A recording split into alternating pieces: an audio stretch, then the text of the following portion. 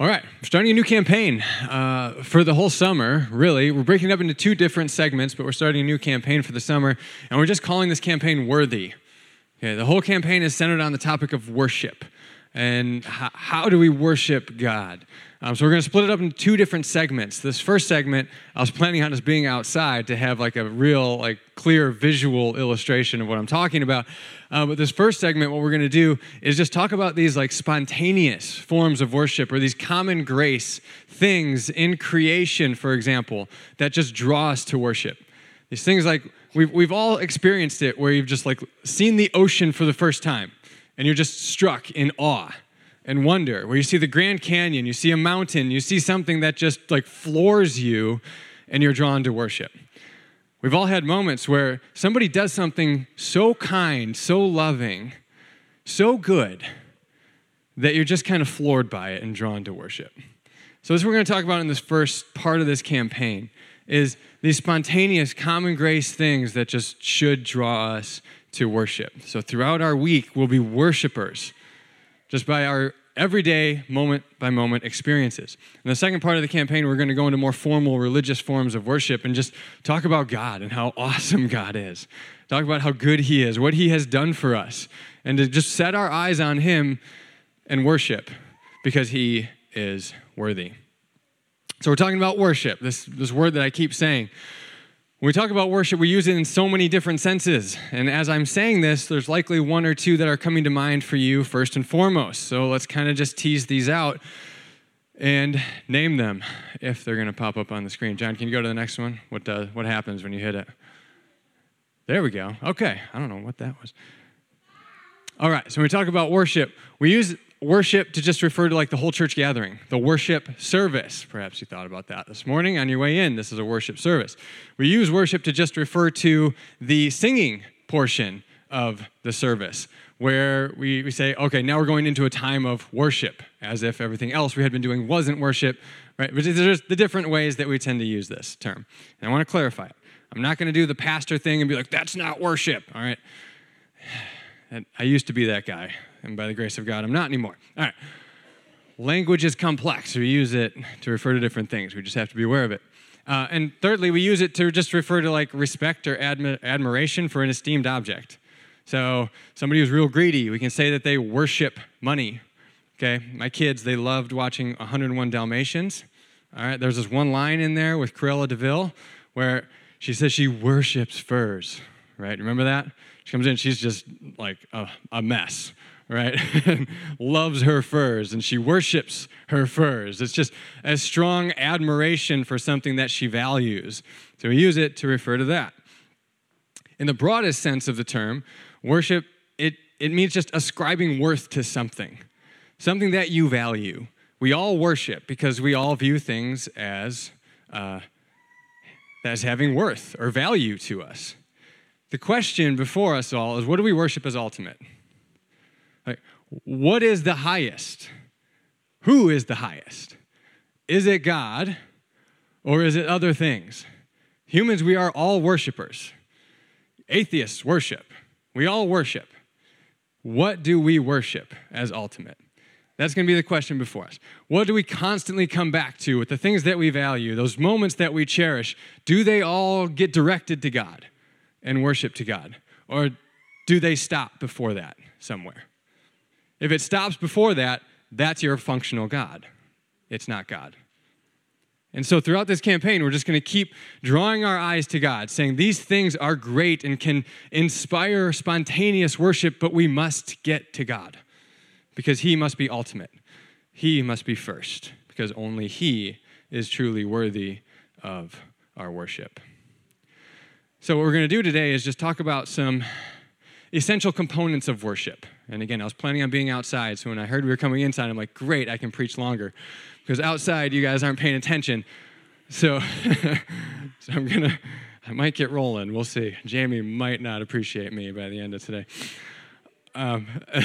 So when we talk about this idea of worship, we use it in so many different senses, too, that we tend to lose the biblical sense of worship and what Scripture means when it talks about worship. The two words most often translated worship in Scripture, both in Hebrew and in English, are words that have a literal meaning of a posture. It's this posture of bowing down, posture of bowing your heads, a posture of kneeling, or a posture even of lying prostrate on the floor. The idea is, in the ancient world, you do that before somebody who was greater than you, right? We don't do that anymore before people, which is a good thing. A very good thing, right? But that means that this concept is kind of foreign to our imagination. When we think of it, we only think of it in movies. You're probably thinking of an old-timey movie or something that is set in an old, ancient period, right? Where somebody lies prostrate before a king or in a different culture. And so we don't see this very often, so it's foreign to our concept of worship. Whereas in the scriptures, when they say worship, everybody knows, like, oh, I had to do that yesterday in front of my Lord or in front of somebody who was higher than me on the social ladder. This was very familiar to them. It's not to us. And again, it's a good thing because we should only worship God in this sense. But we can't lose that concept of lying prostrate before somebody as God because he alone is worthy of our praise. And so what we're going to do is talk about these essential components of worship today that we have to have before we can even really dive into this topic. And I only have 3, and I'm going to say heart postures, okay? And I cringe a little bit when I say that because it's really mom-bloggy. It's a little too mom-bloggy for me, all right? So if you're cringing, know that I'm cringing with you. If you like that language, you're welcome. But these 3 postures of the heart that we have to have towards God in order to worship. Oops, I forgot one. Acts of reverence or devotion to God. That's the way the Bible talks about it. Okay. First posture is a posture of humility. So even the Greek and Hebrew words describe that. As you bow, as you kneel, as you lie prostrate on the floor, you're expressing that the person before you is greater than you. So again, this is why it's really important that we don't do this before other humans, but only before God. We must have humility, though, in order to worship. Without humility, you can't worship. Without the sense of God is greater than me, you're not worshiping. James 4:10 says, humble yourselves before the Lord, and he will lift you up. Matthew 23:12, for those who exalt themselves will be humbled, Jesus says this, and those who humble themselves will be exalted. This is consistent throughout Scripture, that we humble ourselves and we allow God to lift us up. We don't need to glorify ourselves. Instead, we wait for God to glorify us, to vindicate us, to lift us up, like Jesus, who humbled himself and in the resurrection was vindicated and glorified by our Heavenly Father. One of my favorite stories in Scripture on this is the story of King Nebuchadnezzar in the book of Daniel. I'm going to read a little bit of this. I'm spending most of my time on humility because I think this is the most important. This humility is a lesson to learn the easy way. It is not a lesson to learn the hard way. Okay? God can and will humble you. He can. Nebuchadnezzar is the most powerful king in the world in this day. And watch what God does to him. He has a dream, and he's terrified by the dream, and Daniel interprets the dream for him. And here's the interpretation of the dream. It says, you'll be driven away from people and will live with the wild animals. You will eat grass like the ox and be drenched with the dew of heaven. 7 times will pass by for you until you acknowledge that the Most High is sovereign over all kingdoms on earth and gives them to anyone he wishes. Most powerful person in the world in this day. God is going to humble him by making him live like an animal. One day, every knee will bow and every tongue confess that Jesus Christ is Lord to the glory of God the Father. Let's learn this lesson the easy way. So after this happens, a year later, it says that he's up on top of his palace just glorifying in himself, basically, for what he has created and how awesome this kingdom is. God fulfills this vision to him. And he lives like an animal for a period of time. And then when he returns, he learned his lesson. At the end of that time, I, Nebuchadnezzar, remember, this is a pagan king. This is a pagan king. He wasn't called by God, of the people of Israel, who had the Torah, who had the law. After this experience, here's what he says. I, Nebuchadnezzar, raised my eyes towards heaven, and my sanity was restored. Then I praised the Most High. I honored and glorified him who lives forever. His dominion is an eternal dominion. His kingdom endures from generation to generation. All the peoples of the earth are regarded as nothing. He does as he pleases with the powers of heaven and the peoples of the earth. No one can hold back his hand or say to him, what have you done? At the same time that my sanity was restored, my honor and splendor were returned to me. God will lift you up for the glory of my kingdom. My advisors and nobles sought me out, and I was restored to my throne and became even greater than before. Now I, Nebuchadnezzar, praise and exalt and glorify the King of heaven, because everything he does is right, and all his ways are just. Pagan king is saying this, remember? And those who walk in pride, he is able to humble. So church, please, I'm begging you, learn this the easy way, not the hard way. God can and will humble you.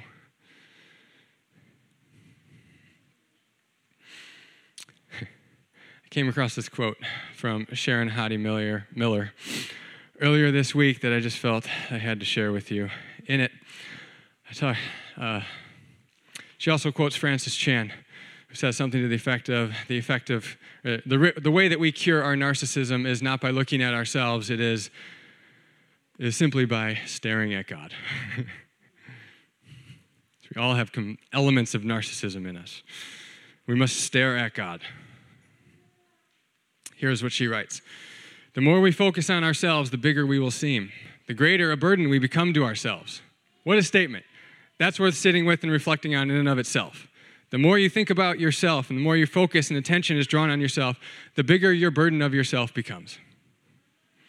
When we focus on God, his vast power and might, his unsearchable and unknowable ways, we realize our smallness. Now, this is the theme, the emphasis of the first half of our campaign. It's like standing on a mountain or beside the ocean. In that moment, you discover your true proportion. You feel small in comparison with the cosmos. And there's a beautiful lightness in that realization. You are tiny. You are fragile. You are not in control. The world does not rest on your shoulders. And that is good news. There's so much relief in accepting our smallness, and praising God takes us to that place. Worship reminds us of how small we are and how great God is. And it just draws our attention to him and not onto ourselves, which so many of us need day by day. So that's humility. The second thing we need to have a posture of worship, this essential component of worship, is unhurried time. And I say unhurried time because busyness is a function of your external environment. We all get busy from time to time. Hurry is an element of your soul. It's something that happens in you. You can be busy and not be hurried. My basketball coach would always tell us, be quick, but don't hurry. Because there's a difference, and you can see it. You can see it when somebody's playing sports, especially. You can tell when they're hurried. They're sped up, and they're making more mistakes than they normally would. It's because it's a condition of your internal life. It's not just the busyness around you. In his book, Soul Keeping, John Ortberg, he notes a comment from Dallas Willard that he made to him one day. He said, hurry is the great enemy of the spiritual life in our day. He said, you must ruthlessly eliminate hurry from your life. What a great quote. John Mark Comer took the last part of that quote and turned it into a book. It's a great book. Because if we are to worship in this way of like spontaneously stopping and looking at the beauty of creation or recognizing a moment, something that happens, you cannot be hurried. If you're hurried and constantly going from one thing to the next, you'll miss it. You miss it all. There's no time to pause and just reflect and say, wow, God, you are awesome. And so we have to unhurry our life, unhurry our soul. Most notably, we see this in Scripture in the practice of the Sabbath. Genesis 2:2-3, we read, by the seventh day, God had finished the work he had been doing. So on the seventh day, he rested. Okay, that word rested is the word Shabbat. It means to cease or to stop from doing. as well as to rest, depending on the context. It just means stop. You have to stop what you are doing. Then God blessed the seventh day and made it holy because on it he rested from all the work of creating that he had done. This theme is so significant in the Old Testament. It's everywhere. And I'm going to leave it to the Bible Project guys to describe that. They go into great detail on it. I've linked you to a page in the devotional. Follow it. It's incredible. It's everywhere. It's so very important. Now, whereas as New Testament Christians, I don't believe we're held to the Sabbath as a law. I think it's best practices for Christians to stop and rest. To take time and do nothing. And just be at peace. Especially in the busy culture that we find ourselves in, where there's constantly something demanding your attention. There's constantly a phone right there. There's a TV right there. There's work to be done all around you. It's so vitally important for us to just stop.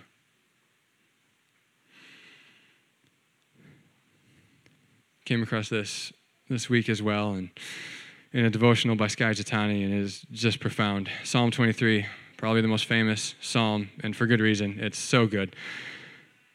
Psalmist says, "The Lord is my shepherd, I lack nothing." We need to be able to say that. Can we say, "I lack nothing"? We read this, we memorize this. We're so familiar with these words, they don't hit us the same way that they do at first. To say, "I lack nothing." In a consumeristic culture, can we say that? It's a totally counterformational way of living. To say, I don't need all of that stuff. It's essential for unhurrying your soul. Because if you're constantly saying, I need more of that, you're going to constantly be striving. You can't stop working because you have to get the next thing. In this next line, he makes me lie down in green pastures. This should not have gone over my head for all these years, but it did. I was a farm boy, and I totally missed it still. Skye Jitani noted in his devotional on this, what do sheep normally do in green pastures? They eat. I haven't seen a lot of sheep in my day, but I've seen a lot of cows, right? They eat and eat and eat. They are constantly grazing when they're in a green pasture like this because they're never satisfied. But in the first line, I lack nothing. So he makes us, again, following his laws, right? He makes us lie down in green pastures.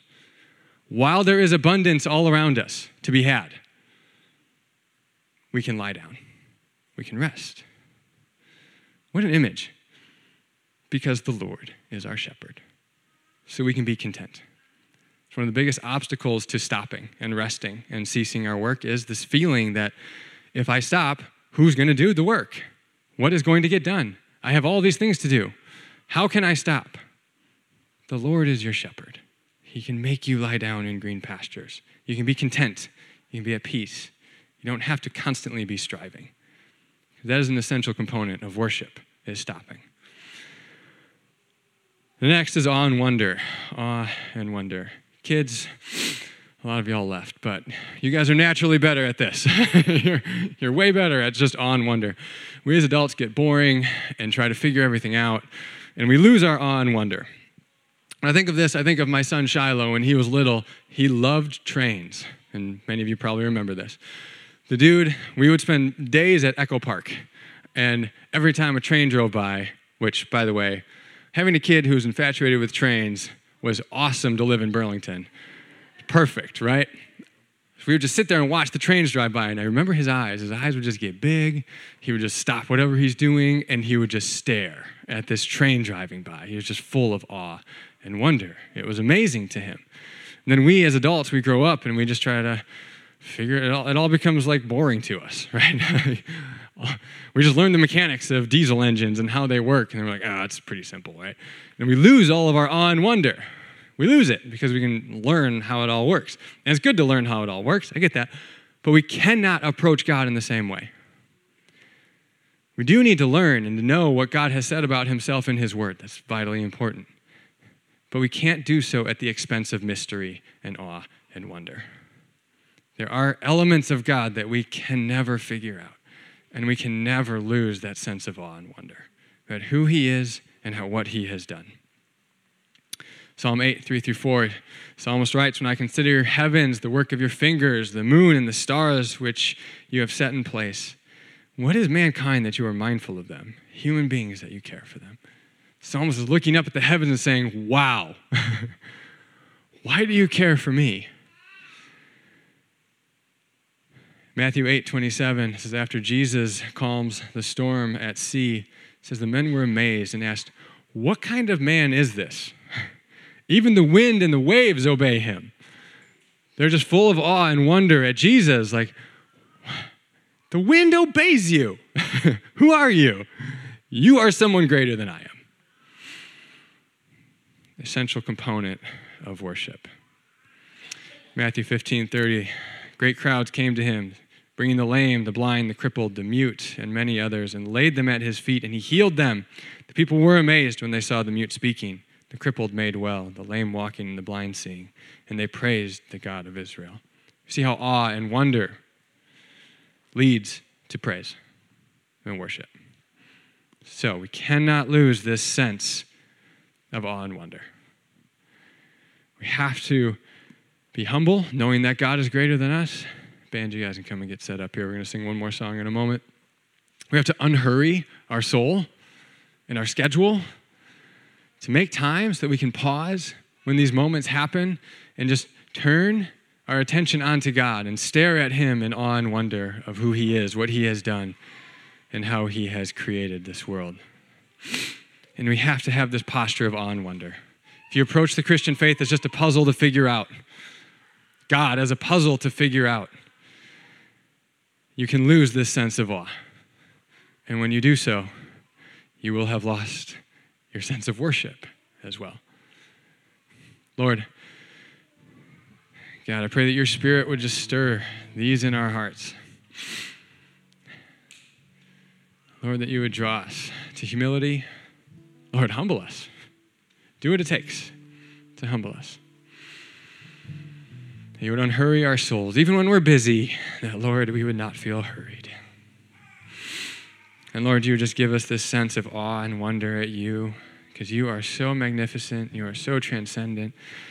You're beyond us, Lord. We can't even fathom your glory and your splendor. Lord, fill us with that awe and wonder of who you are and draw us to worship. In Jesus' name, amen. Let's take a moment, let's stand, and let's worship and sing praises to our Savior.